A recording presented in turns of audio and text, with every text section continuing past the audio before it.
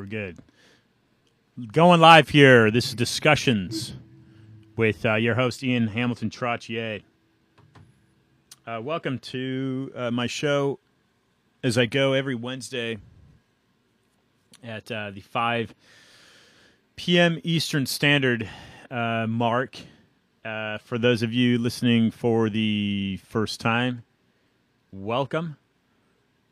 Please check out my website, IANTROTTIER, that's IanTrottier.com/radio, and you'll find my past guests and some of my booked guests for the future. Today we have an outstanding show for you. Al McCoy will be joining us in about 13 minutes. Al is a Harrington Professor of History at the University of Wisconsin-Madison. After earning a Ph.D. from Yale, the Central Intelligence Agency tried blocking publication of his first book, The Politics of Heroin in Southeast Asia. After 3 editions and publication in 9 languages, today, The Politics of Heroin in Southeast Asia stands as a classic, if you will, on global drug traffic. He will also discuss his newest book, which I have a copy of, In the Shadows of the American Century, The Rise and Fall of the U.S. Global Power. Dr. McCoy's received the prestigious Wilbur Cross Medal, presented annually by the Yale Graduate Alumni Association, and additionally, he's received what's called the Hilldale Award for Arts and Humanities from the University of Wisconsin-Madison. Just so happens that my sister has a Ph.D. from the University of Wisconsin-Madison. Al's teaching interests include modern Philippine social and political history, Southeast Asia, U.S. foreign policy, colonial empires in Southeast Asia, global illicit drug trafficking, and CIA covert operations. Wow. So, Zapata oil. I throw that out there because, of course, Peter Lance has been on show a couple times, and Peter has a number of Emmy Awards to his repertoire, and his current project investigating Trump leads him down many avenues. It was a search for Zapata oil that led me to Peter. And there's Siri jumping in there. And we'll talk to Al and see if he makes any connections. I'm sure he knows. He's familiar with Zapata oil. But the discussion with him today is going to be phenomenal. And I'm looking very much forward to it. I think it'll be a wonderful treat for you. Let me, usually here in the studio, there's a little connector that allows me to tap into my phone. So we'll call Al, if he doesn't call us, on the studio line. But what I like to do is I like to use that connector into the phone and play messages for you, play various soundtracks or speeches or whatever. Take a quick moment and have a listen to this fellow. Just going to pop the phone up and run it through the microphone. So here you are. Dane Wigington. Happen, it triggers many downstream cataclysms. Most people have no idea about this. Darkening snow in the Arctic. Here's a headline. Darkening snow in the Arctic, a positive feedback giving rise to more warming. Soot goes into the air, settles down in the polar regions, makes the ice dark. The ice then absorbs much more heat as opposed to reflecting it, speeding the ice melt, increasing the planetary warming overall. Same thing happening, another feedback loop with methane, which I comment about and cover over and over. Thawing tundra and thawing methane seabed deposits, methane hydrates, are releasing into the atmosphere, and that's covering the planet like a layer of glass. That's why nighttime low temperatures are rising twice as fast as daytime highs. Climate engineers, in the attempt to try to mask this from the public for as long as possible, are actually helping to fuel the fire. In addition to contaminating us, again, I'll get to that near the end of this program as well. Okay, so what in the heck is Dane talking about there? Well,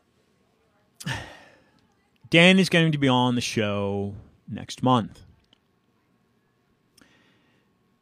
Dane Wigington, that's Wigington for your Google query, has a background in solar energy. He's a former employee of Bechtel Power Corp. If you're not familiar with Bechtel, that's probably because you live on the East Coast. Bechtel is a West Coast, but international, more or less construction firm. They're a big deal. He's a former licensed contractor in the state of California and Arizona for solar energy. Like me, you may have caught wind that he's talking about greenhouse environment, climate change. His personal residence was featured in a cover article on the world's largest renewable energy magazine, Home Power. He owns a large wildlife preserve next to Lake Shasta in Northern California. I happen to drive that route frequently for about 4 years from San Francisco to a place called Eugene, Oregon.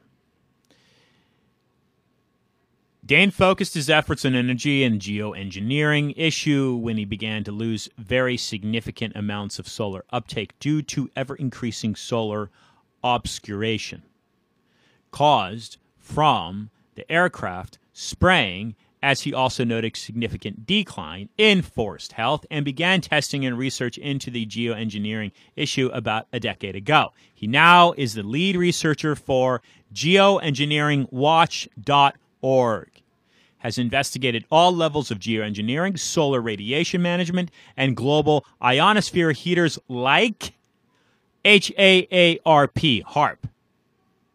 He's appeared in an extensive number of interviews and films to explain environmental dangers we face on a global level from the ongoing climate engineering assault.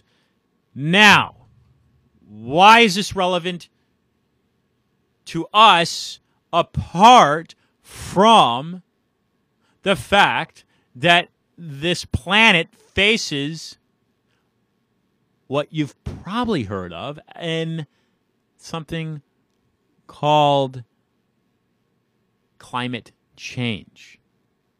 Okay? It's a real deal. Why is it changing? Now, my first thought is fossil fuels.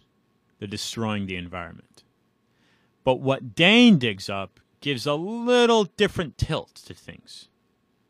And this is why it applies to my angle, because about a year ago, I began researching the Zika and the Dibrom pesticide spraying. It was the Dibrom pesticide that caused microcephaly. We have the research. Yet the CDC was saying that Zika was causing the microcephaly. There's no direct link.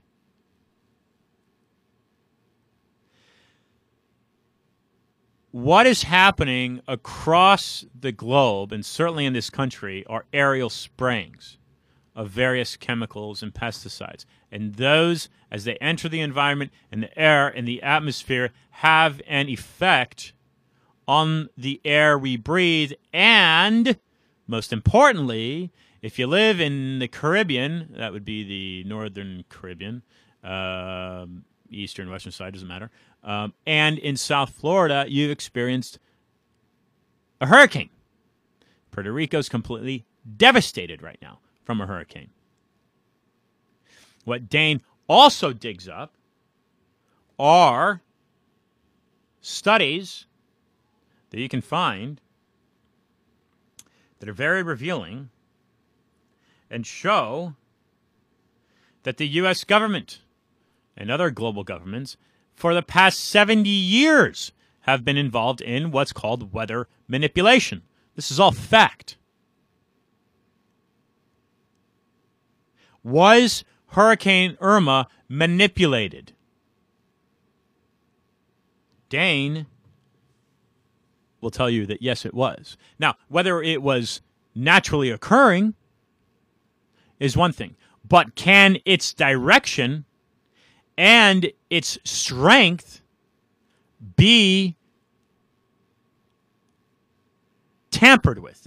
Meaning decreased or increased, or the direction of its angle or its flow, can it be changed or manipulated? Yes. Okay, there are many studies that show that to be true and accurate. Okay, there's another study that I want to draw your interest to, and if you want to research it, you can go into it. And I'm reaching out to these people to see if we can get some more information on this. But via Price Economics, just as it sounds.com, you'll find an article that reads, if you just put this into your query, it'll come up, how the U.S. government tested biological warfare on America. It has to do with San Francisco Bay Area. So we're talking about a big deal. Dane will be joining us next month, and you'll find his bio, contact information, etc., up on my website in the next few. Cool. Okay, so looking forward to that. Let me also mention October 25th. We'll be hosting James Perloff. Okay, James is an amazing author. The Shadows of Power, The Council on Foreign Relations and the American Decline. On the 17th, Mark Shaw will be on show. Excuse me, the 18th, correction. On the 18th, Mark Shaw will be on show. His recent work, The Reporter Who Knew Too Much, dives into the story of Dorothy Kilgallen, if I pronounced that right. She exposed some very interesting things about the JFK assassination. Folks, we're on to things that are important, whether they be Wayne Rhodes' vaccine court book. He was on show. He talked about vaccines.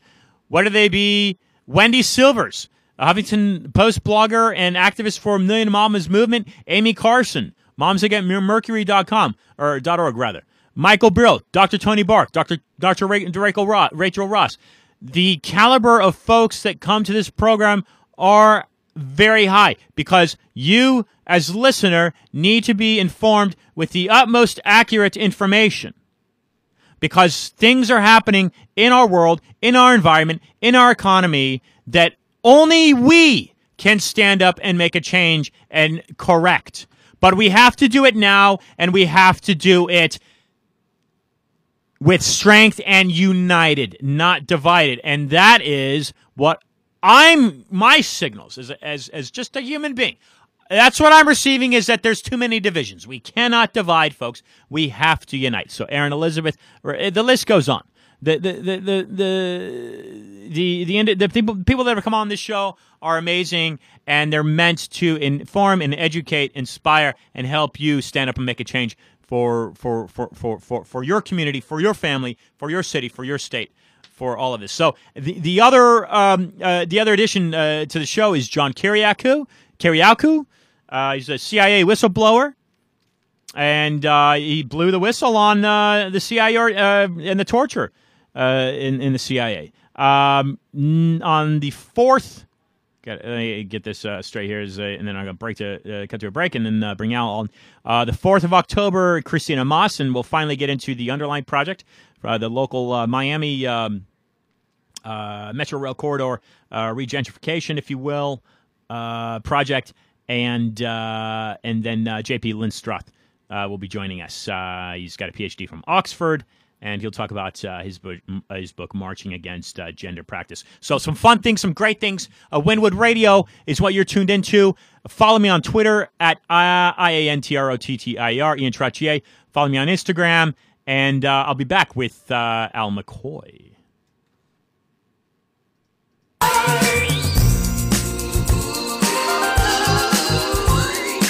You're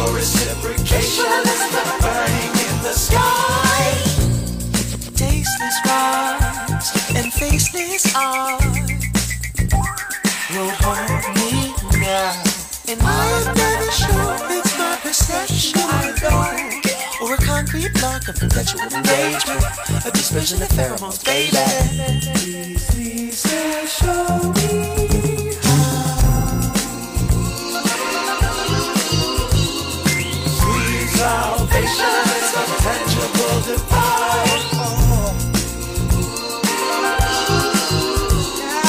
Your reciprocation is the burning in the sky.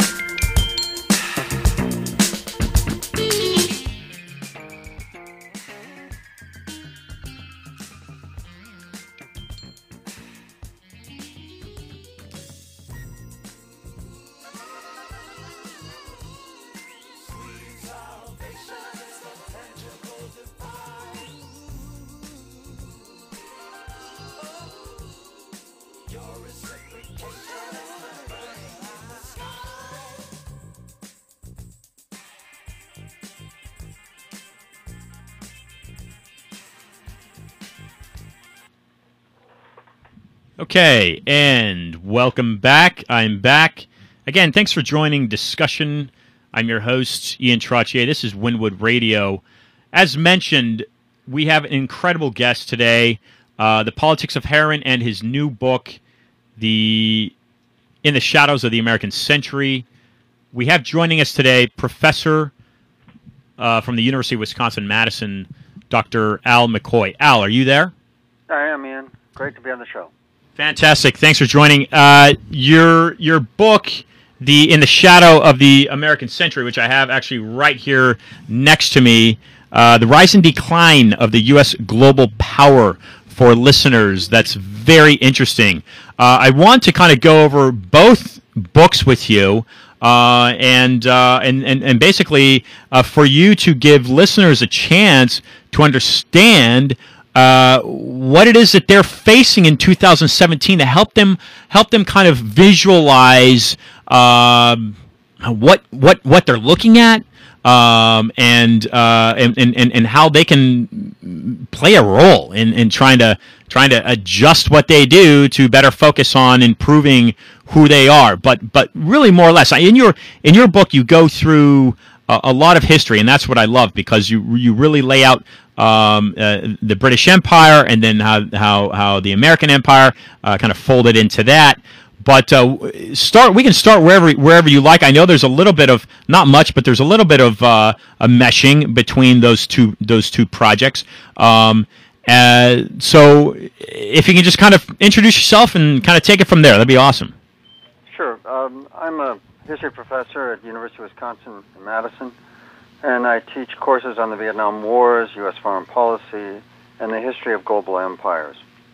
And after, 40 years of teaching, I decided to take all that experience, my research into various artifacts or aspects of U.S. force projection, counterinsurgency, torture, counterterror, surveillance, and the rest, and to put them into a single book that explores the rise, conduct, and the future prospect for U.S. global power. And what I found is that after 60 years as the world's most prosperous, most powerful empire ever, the United States is now facing a really serious and substantial challenge from China, and we are very close to suffering a loss of our global power with some serious consequences for this society. One of the things that most people don't understand about empires is that at their peak of the power, Rome, Britain, France, and all the rest, these empires look so overwhelming. Their military might, their wealth, their grand capitals, the panoply of power is just overwhelming. And you can't imagine how something so mighty, so powerful could crumble. Mm-hmm. But actually, empires are incredibly fragile. They don't have the resilience of even a moderately strong nation-state. They're projecting their power overseas, an inherently dangerous and difficult enterprise. And once they start to unravel, they do so with an unholy speed, so that one problem builds upon the other, and before you know it, it's all over. The British Empire at peak in 1900 ruled over directly a quarter of all humanity. The informal British Empire controlled another quarter of humanity. At its peak, Britain controlled half the world.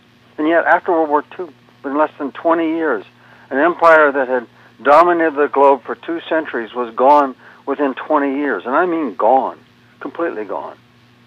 And so, we're facing a similar moment right now. We look like we're invulnerable. We are the world's greatest superpower. Mm-hmm. There seems to be no rival on the horizon that can challenge us, and yet it's very fragile and we're very vulnerable. And most Americans are completely unaware of the change we're about to face. And it will have profound consequences in the way we live our lives. Yeah, I think most Americans are certainly privy to the fact that there's a change in climate. That's relevant. That's apparent. That's happening, and certainly the political landscape is getting completely. Frankly, I never thought that I would see it go the way that it's going, where we have different people saying different things, and it's almost like some sort of a comedy almost. It's a farce. That's another attribute of imperial decline, or decline of a superpower. When you're on top, you're wealthy, you command the global economy, you have advantageous terms of trade, your people are doing better than almost everybody else, and they know it. And once that empire begins to unwind, the domestic impact is usually felt far more directly than most people can imagine. And then suddenly, in the midst of growing scarcity, you get conflict. And sometimes the conflict can become extraordinarily violent. The rise of fascism in Germany after the collapse of Germany's empire in World War I. The loss of the Spanish Empire led to the rise of Franco and fascism in a brutal Spanish Civil War. France's loss of empire led to its army forming something called the Secret Army Organization. They came very close, within an inch or so of assassinating President de Gaulle. They launched a sustained revolt against the French state. So, it doesn't necessarily have to be that violent, but the kind of divisiveness, the anger, the division that seems unprecedented in America, at least within our lived memory, is one manifestation of this international pressure that's coming from the loss of our superpower status. Yeah, you've got a. Let's see if I can find this. This is incredible. I mean, it's in the first few pages of your book, but for listeners, and I'll just read it because it'll help listeners understand where you're coming from and what you've done to get yourself to this point. Which this is just remarkable. So you say this is page 8 of your most recent book, and you say the next year at Berkeley for a master's degree in Asian Studies, I experienced the People's Park demonstrations. By the way, I was born in Oakland. That brought tear gas, riot police, and the National Guard to campus. As I stepped out of the medieval Japanese literature class, a San Francisco motorcycle cop in full black leathers dropped to one knee, raised his shotgun, and pumped a few rounds of birdshot into my leg. Others, not so lucky, were hit by bigger lethal buckshot, blinding one and killing another. So this is, folks, this is the person that we've got on the line here. This is the sort of thing. And so what I'm thinking of is certainly the Vietnam demonstrations, and which in Berkeley and the San Francisco Bay Area, from everything I know, and I know you've done your undergrad at Columbia, but from everything that I know, that was kind of the epicenter of people saying, "Hey, no, this is wrong. We've got to stop this." Well, that's an example of what I was talking about. Vietnam was the greatest crisis of U.S. global power during the time of our ascent. It was a gross strategic miscalculation. Nobody in Washington had the guts to actually say, you know what, we can lose Vietnam and we can still win the Cold War. My analogy of the gross strategic miscalculation is World War II. At the start of World War II, General MacArthur was a great hero. He fought and lost the Battle of Bataan, and there was enormous pressure in the United States to divert enormous resources away from Europe and ship manpower material to General MacArthur down in Australia so he could fight back, win the Philippines, and fight us all the way to Tokyo. And then an obscure colonel in the U.S. War Department named Dwight Eisenhower was asked to do a strategic assessment. He said the following. He said, "We can lose the war in the Southwest Pacific and still win World War II. And we can win World War II without winning the war in the Southwest Pacific area." So in effect, General MacArthur's command is second tier, maybe third tier. Give them as little as you can get away with politically. Nobody in Washington, D.C. had the guts to say that about Vietnam. It was a huge strategic miscalculation. And the American people knew what their leaders didn't know, that Vietnam didn't matter to the Cold War. It didn't matter to the future of America. It was not worth the blood and treasure. And that great miscalculation, that strategic miscalculation in U.S. superpower status divided the nation. And it was 10 years after Vietnam before the United States military was really capable of mounting a serious overseas operation. When President Reagan tried for the first time in Lebanon, 200 Marines were blown up and killed, and we had to pull out. The only thing we could manage in the decade after Vietnam, so weak was our military in the aftermath, was Grenada. We had to send an entire Navy carrier force to conquer a little tiny postage stamp size island in the Caribbean. That was how weak we were. Vietnam was an enormous blow to U.S. global power, yet we recovered. Well, this time it's not just a battle we're losing. It's not just a setback. This is the beginning of the end of U.S. global power because we're facing for the first time a serious challenge, economic and military, from a rising power that is determined to supplant us, China. And the Chinese challenge is really, I think, going to be the end of U.S. global power. If China doesn't supplant us, they will precipitate a world of roughly a half dozen major powers and confederations, so that we will become, just one of a number of world powers.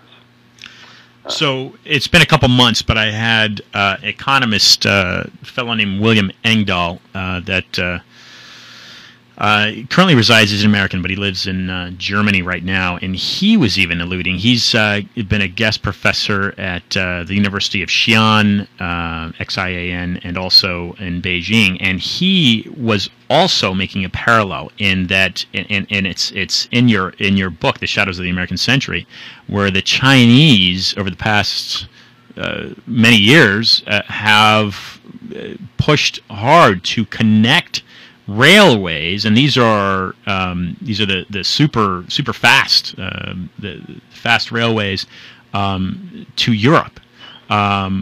So they're looking at connecting basically, and maybe you can help shape this better. But they've really focused on that transportation infrastructure. Not only domestically for them, but with the rest of the rest of Asia and even into Europe. And I see in a map in your book that they've got it projected up through. It looked like it was up to Hamburg or Germany, but strategically that just blows anything that we're doing here away in the U.S. And so William had spent some time talking about that. William. Your friend is absolutely right. Okay, most Americans, when they say, the experts, they say, well, China's rising, but they can't challenge us. We're so strong.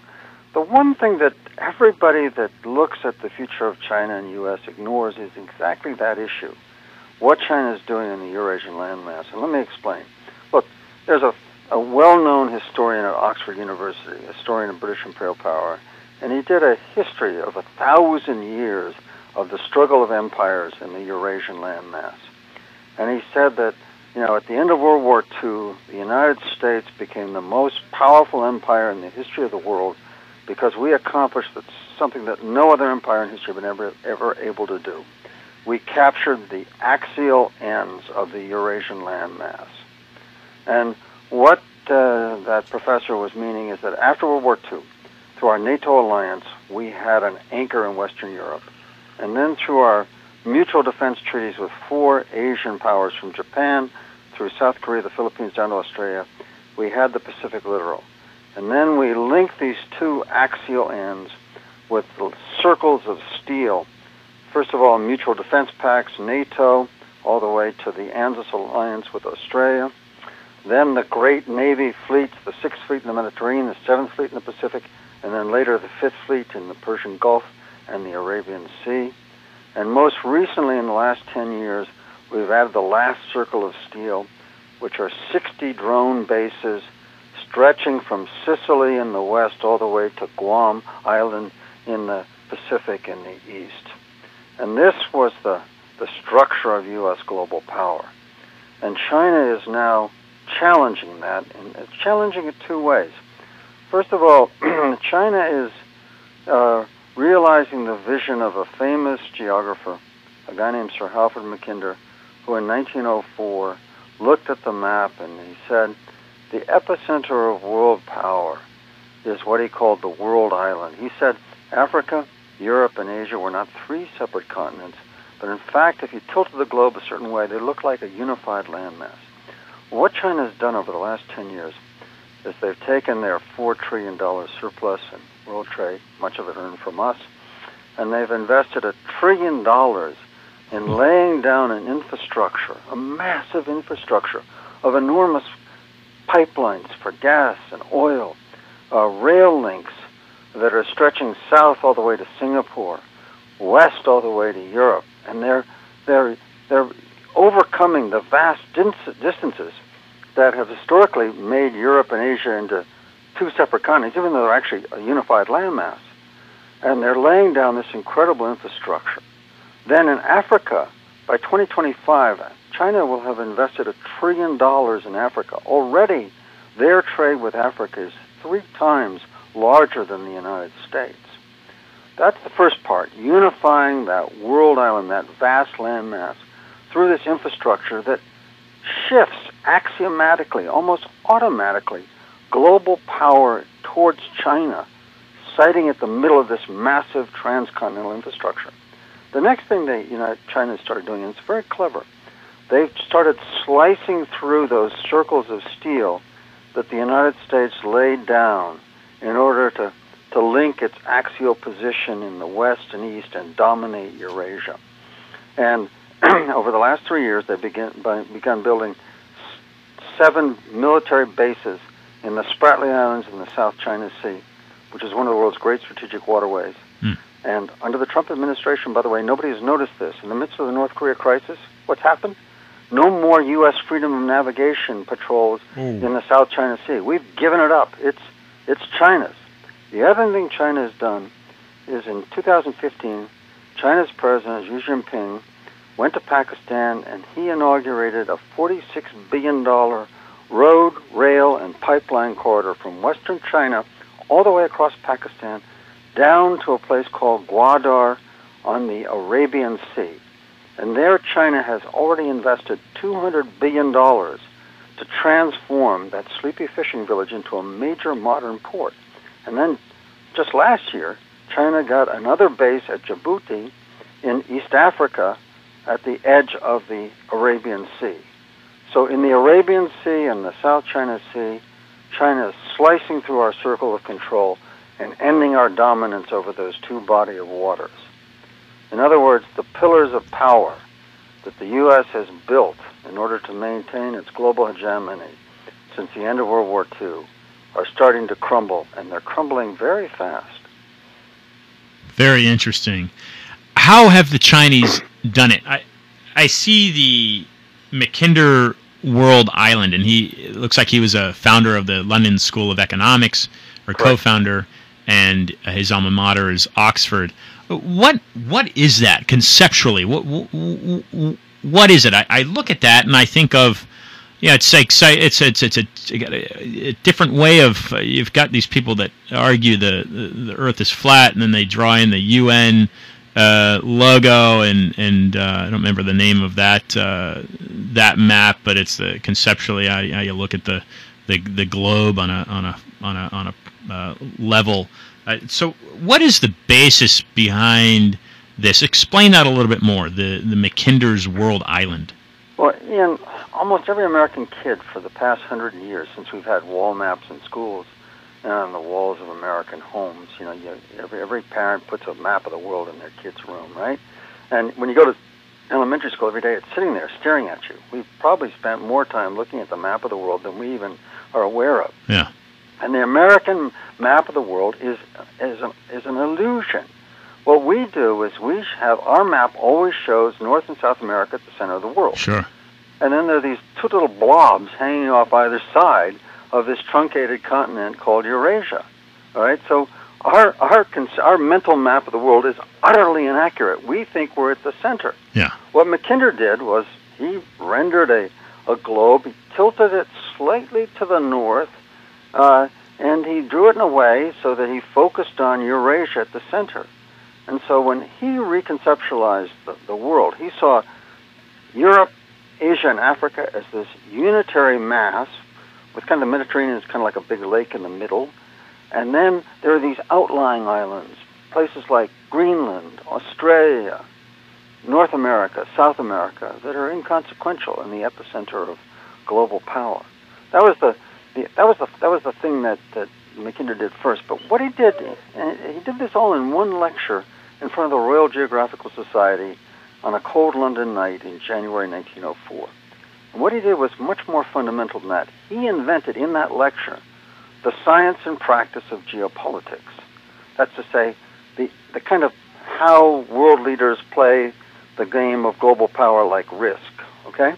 And it seems obvious and fundamental, but very few leaders can do it. In fact, in my survey of U.S. foreign policy, I've only found 3 Americans in the last 120 years who were grand masters of the great game of geopolitics. One of them who shows how this worked was the Professor Zbigniew Brzezinski, who was the national security advisor to Jimmy Carter. He just died recently. Much mourned he was. A really contrarian, emigre Polish aristocrat, brilliant man. He was a student of Mackinder's. If you read Brzezinski's books on geopolitics and politics, in which he argues about the future of global power and America's place in it, he cites Mackinder constantly. He applies Mackinder. Okay? And Brzezinski, when he was given power as national security advisor, he actually applied Mackinder to see if it would work. So he had this idea, playing geopolitics like you and I would play Risk on a Saturday night. He said, okay, so following Mackinder, I will drive into the heartland of the world island, up from Afghanistan, and I will drive radical Islam like a knife into the heart of the Soviet Union. And with that move, 3,000 miles to the west, I will shear away my Polish homeland, and I will free all of Eastern Europe from the Soviet oppression, the oppression of the Soviet Empire. And that's exactly what Brzezinski did. You know? And in 1998, after the Cold War was over, he was asked by a French publication, hey, you mobilized radical Islam to do this. We've got a few problems, Osama bin Laden, etc. Brzezinski waved it away. He said, what is more important in the history of the world, the liberation of Eastern Europe or a few stirred-up Muslims? Ooh. And that's the mark of a geopolitician. Great maneuvers on the chessboard and no worries about the millions who suffer as a result. So it works. It really works. And the Chinese are playing it. And if Mackinder was right, if Brzezinski is right, if geopolitics works, that China's investment, it's $1 trillion investment, and they've now actually got another $1 trillion that they're investing as well. And they've got a new Asian infrastructure bank that's got $100 billion in capital that just opened last year with 57 member nations, half the size of the World Bank. If they push this through, this infrastructure is just going to shift the locus of global power.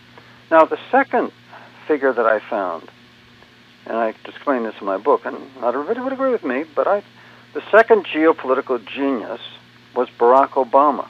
And he understood that China was rising. And he came up with I think in retrospect, what would be considered by historians of a later generation a brilliant strategy for checking China's rise.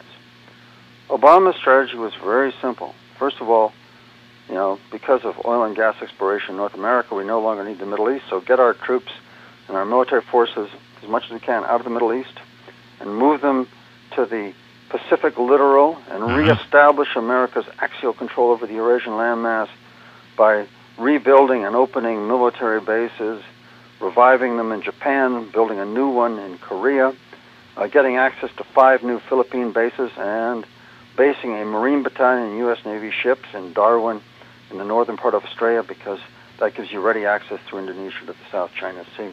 That was Obama's first move, rebuild our control over the axial ends of the Eurasian landmass. His second stroke was a master stroke.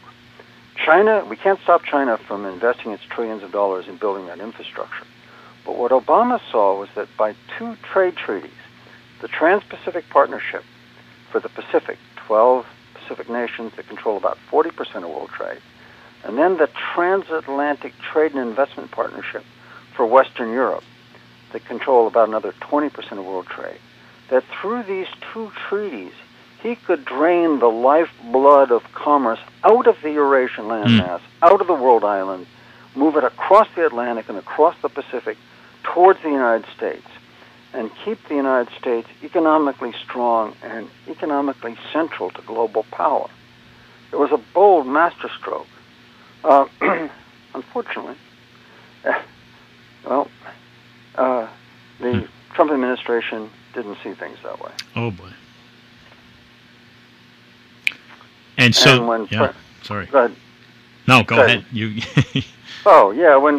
As we all know, when President Trump was inaugurated in January, in his first week in office, he tore up the Trans-Pacific Partnership.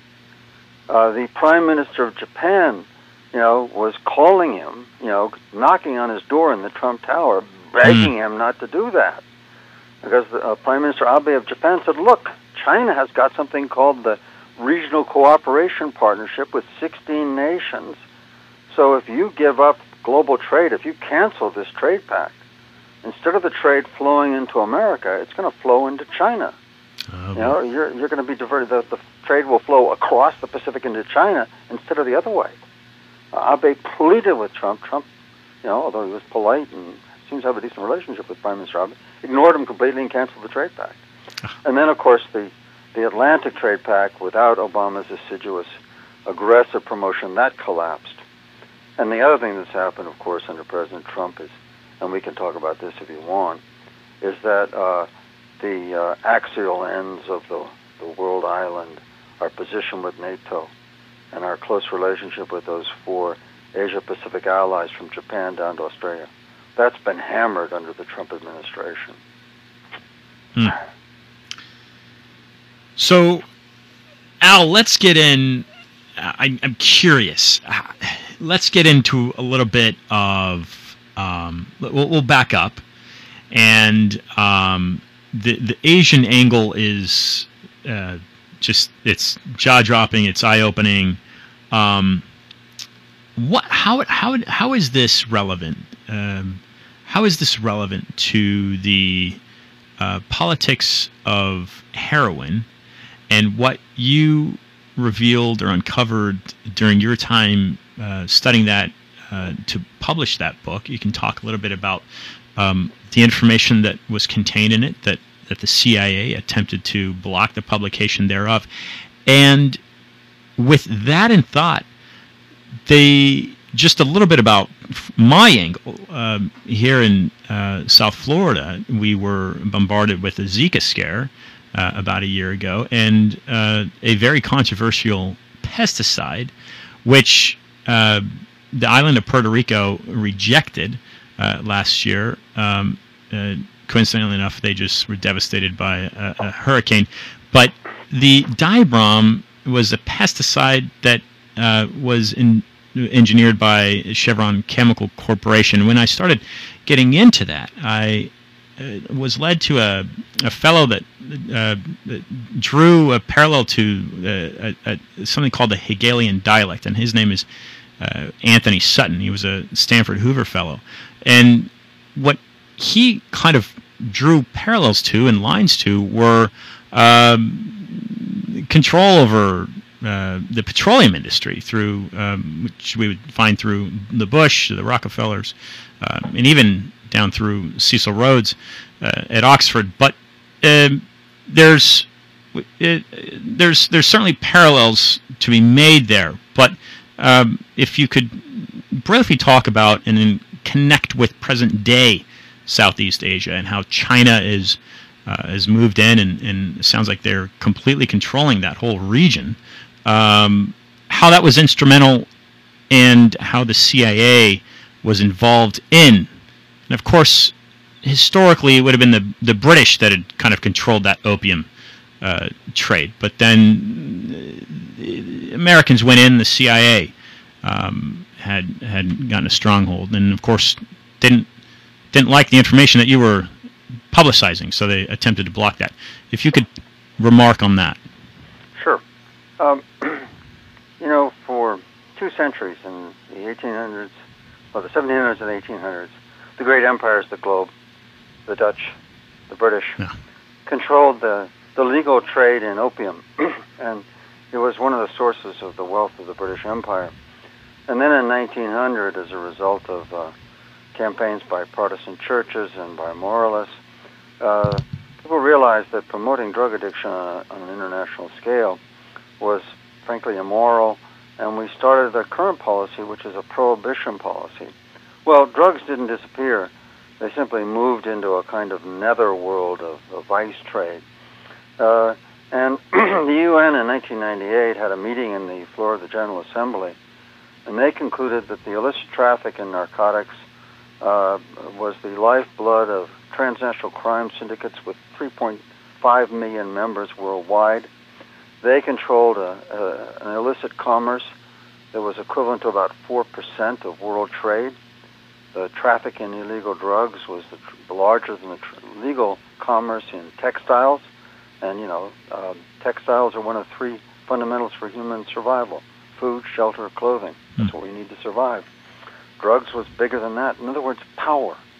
Well, during the Cold War, when the CIA was fighting against Soviet KGB, contesting for power, formal and informal, right around the globe, the covert operatives that operated in the shadows found their natural allies in the ranks of those criminal syndicates, and the ranks of tribal leaders that were also producing the drugs in the drug source countries. And so in the 1960s, in the highlands of Laos and Burma, in the 1980s in Central America and Afghanistan, the CIA found that its surrogate armies, its Cold War allies, whether the tribal militias in Laos, the Contra-guerrillas in Nicaragua, or the Afghan Mujahideen fighting the Soviet occupation of Afghanistan, were natural allies in fighting the Cold War. And they derived a portion of their power and much of their operational funds from the illicit traffic in drugs. So the CIA felt compelled to condone the traffic, at times to allow the logistic resources to be diverted to support the traffic, and they covered it up. The CIA Inspector General, for example, did a major report on the Contra-guerrillas, and they concluded that during the 1980s, the CIA had allied with the biggest cocaine trafficker in the Caribbean, a guy named Alan Hyde.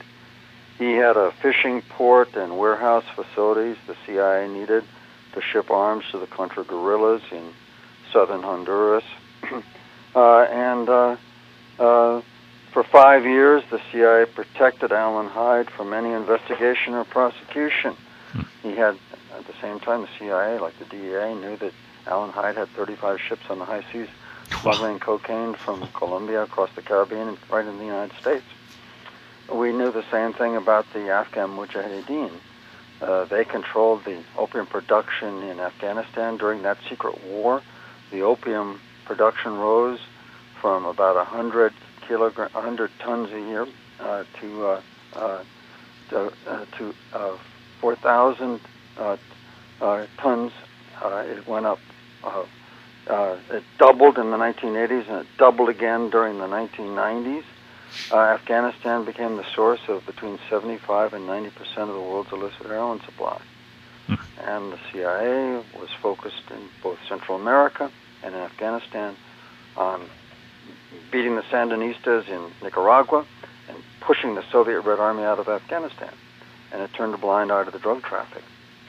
And in a certain sense, in realpolitik, it was a demonstration of U.S. global power. We were so strong that we could even manipulate those dark forces in that covert netherworld and get a correspondence between our covert operations in Central America and Afghanistan and win two key battles in the Cold War. In 1989, the Soviet Red Army pulled out of Afghanistan in defeat, and in 1991, the Sandinistas lost power in an election in Nicaragua. So in both battlegrounds, we won. Well, today, in Afghanistan, the opium has continued to proliferate. Today, it funds the Taliban. Mm-hmm. The covert netherworld of illicit drugs has gotten out of control, and arguably is contributing to the failure of our mission in Afghanistan. So it's another manifestation of how U.S. global power is beginning to wane. Something that we can control, even this dark, covert netherworld, we can no longer control like we once could. Now, how do you view, and this is kind of, I've been directing a lot of my energies in trying to understand how this body influences the U.S. and its political movement and strategically its global influence. How do you view the Federal Reserve? And I bring that up because you've mentioned this bank that the Chinese have just developed. Is there a parallel between those two? Can you comment in regard to that? Yeah, not the parallel with the Asian Infrastructure Development Bank that the Chinese have created is in fact the whole global economic order that the United States created during World War II. In 1944, there was a conference at Bretton Woods, in which the United States, Britain, and the other major powers, the Allies, got together and agreed on how to set up the instruments for management of the global economy. And they created three institutions: the International Monetary Fund, the World Bank, and then they created something called the General Agreement on Trade and Tariffs, which today is basically the World Trade Organization. And these are the mechanisms that the U.S. created in 1944-45 to manage the global economy. And it has been, on the whole, enormously successful. The level of world poverty has dropped precipitously. In 1990, about 30% of the world's people were poor. Today, talking about the poorest of the poor, it's only about 9 or 10%. This is an extraordinary achievement, a real tribute to the kind of liberal economic order the United States created. Well, China has a very different view of the world. It's a much hardened, realpolitik, cynical view of the world. They're not concerned with human rights. They're not concerned with the rule of law. They're not concerned with equity, social equity. They're concerned with power and profit. And so the kind of world order that China is presiding over as it rises is, I don't think, going to be as equitable, as pleasant, and as prosperous for humankind as our world order has been. Right. And so being part of the UN, do you think that their power, do you visualize their power growing excessively, that the UN perhaps would dissolve? I mean, what is the might of the power that they could be obtaining here? Well, China, I think, first of all, they're on the Security Council. Mm-hmm. They're one of the 5 great powers, so they've got a stake in the UN. They'll keep it. But just as they built this alternative in the Asian Infrastructure Development Bank to the IMF and World Bank, so they've kind of built a kind of parallel international order. They have something called the Shanghai Cooperation Organization. Mm-hmm. And it's basically Russia, China, and other major powers from Eurasia. And it's an alternative development forum. It's an alternative international forum. It hasn't gotten very far yet. But I think what China's going to do is build and maintain its position in the international order. I mean, China, for example, likes the IMF because just in 2015, the IMF made China's currency part of the basket of international reserve currencies. So the Chinese renminbi is gaining a status, beginning to approach the status of the dollar. Not there, yet, but rising fast. I mean, it's along with the euro, the renminbi, and the dollar. Those are the 3, and the yen. Those are the 4 international reserve currencies. All right, so that's a huge achievement for China. Yeah, to achieve that. So they like that. They like the UN because they're on the Security Council, but they're also building a kind of alternative international apparatus, which is less liberal, less multinational, more under their control. And so I think they're going to work both sides of the street. That sounds like it would be accurate. That sounds like the Chinese. Yeah, and it's a bold vision for global power. I mean, this is the first time that the United States has actually had to deal with a serious challenger who's smart, who's determined, who's economically skillful, who's military sophisticated, who is a skillful player in the international economy. In other words, China has everything that we have. Yeah. Except they're younger, fresher, and more determined.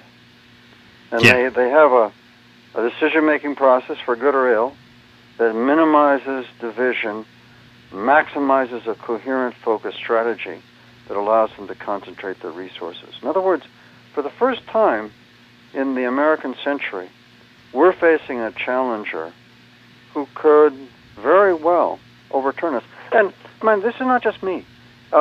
Beginning in 2012, there's something called the National Intelligence Council. This is the supreme analytic body among the 16 or 17 organizations that make up the U.S. national intelligence community. And they issue these sort of futuristic reports. Mm-hmm. And so in 2012, the National Intelligence Council said, we are witnessing, this is the words of our intelligence community, an historic change, a shift in global power from the West, i.e. Europe and the United States, to the East, i.e. China and East Asia. They said by 2030, China is likely to be the world's largest economy, an economy larger than the United States. And this shift will mean that the United States, even militarily, will no longer be the world's preeminent power. In terms of warfare, the Pentagon did a report last year in which they said basically we can no longer, the United States military can no longer be assured of winning the wars that we're fighting. And just this year, the most influential of all the Defense Department connected think tanks, the RAND Corporation of Santa Monica, California, issued a report called War with China. And they essentially went through the relative balances of forces, conventional military forces, air, land, and sea, cyberspace, aerospace, the missiles, and all the rest.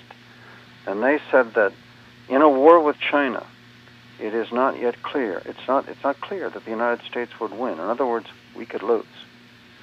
And for the first time, a major Pentagon-connected think tank has said that in a war with China, the United States could lose.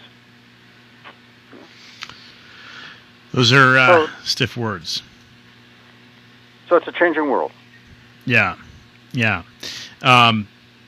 What's a parting word that you have for listeners, and and if you could direct them to your books, and if you have a website. Sure. First of all, my book, In the Shadows of the American Century, it's available on Amazon.com. It's quite affordable. The Kindle version, I think, is less than $10, so it's not a big outlay. And I've written 4 articles or extracts from that book, which are online at Huffington Post or The Nation magazine or at Town Dispatch. They're just, Google my name, you'll get my articles, so you can read for free. My parting word, that if we manage this transition successfully, we can ensure that, first of all, the U.S. economy can make an adjustment, a successful adjustment to a more multipolar world. Second, we can help preserve, if you will, the liberal institutions of global governance that are a hallmark of the American century of global dominion. Our commitment to the international rule of law, to the end of wars, the mediation of conflict by negotiations, the commitment to human rights, women's rights, the commitment to global health and international economic equity. These are all hallmarks of this American century of power. And we can assure that even though America may fade as a global power, these liberal institutions will survive, allowing us important international influence and allowing a more equitable and humane world that would follow us. If we don't manage the transition well, we can face some wrenching economic adjustments, bitter internal division and conflict, potential for conflict in the world itself, some woeful military misadventures by the United States that will have a damaging impact upon our global standing. In other words, this is a difficult and dangerous transition. If we manage it well, we can come out the other end in good shape. And if we manage it badly, the consequences will be lasting and serious. Al, thanks for coming on the program. What an honor to have you on. And what you're doing is incredible. And I thank you for your research and your teaching and everything that you do. So thanks for coming on the show. Ian, thank you for having me. I really appreciate it. Okay. Bye. Bye-bye now.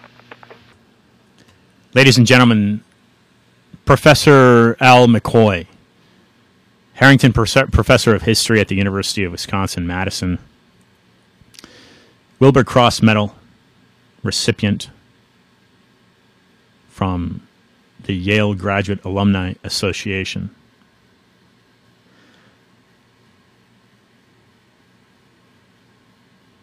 That was a treat. And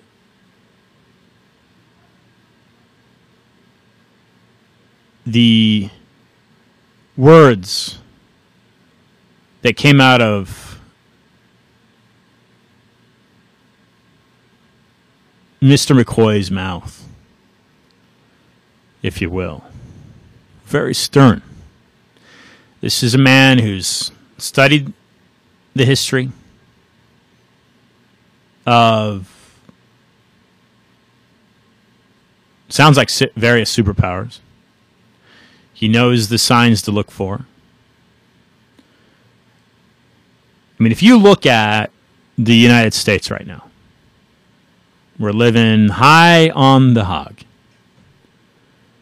We've got a president in office who, from that angle, is certainly not as humble as the previous president.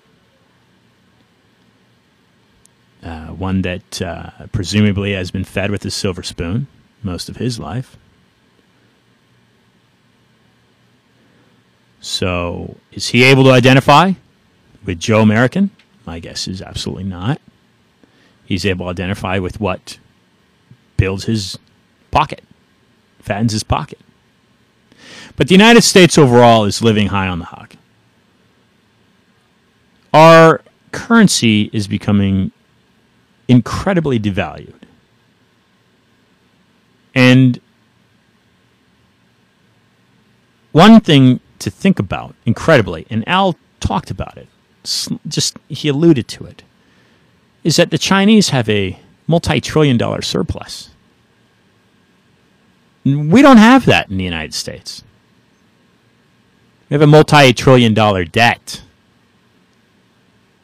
So what Al's talking about is very possibly a reality that most listening to this broadcast will be facing in our lifetime. So it's increasingly important that you get involved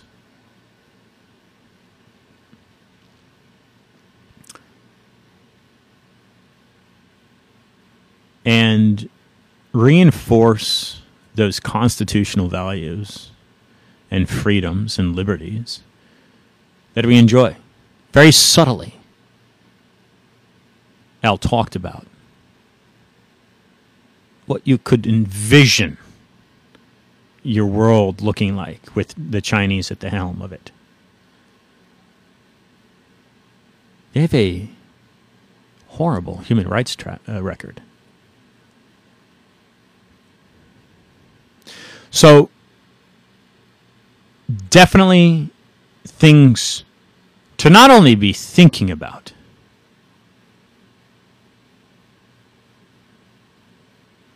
but application for change.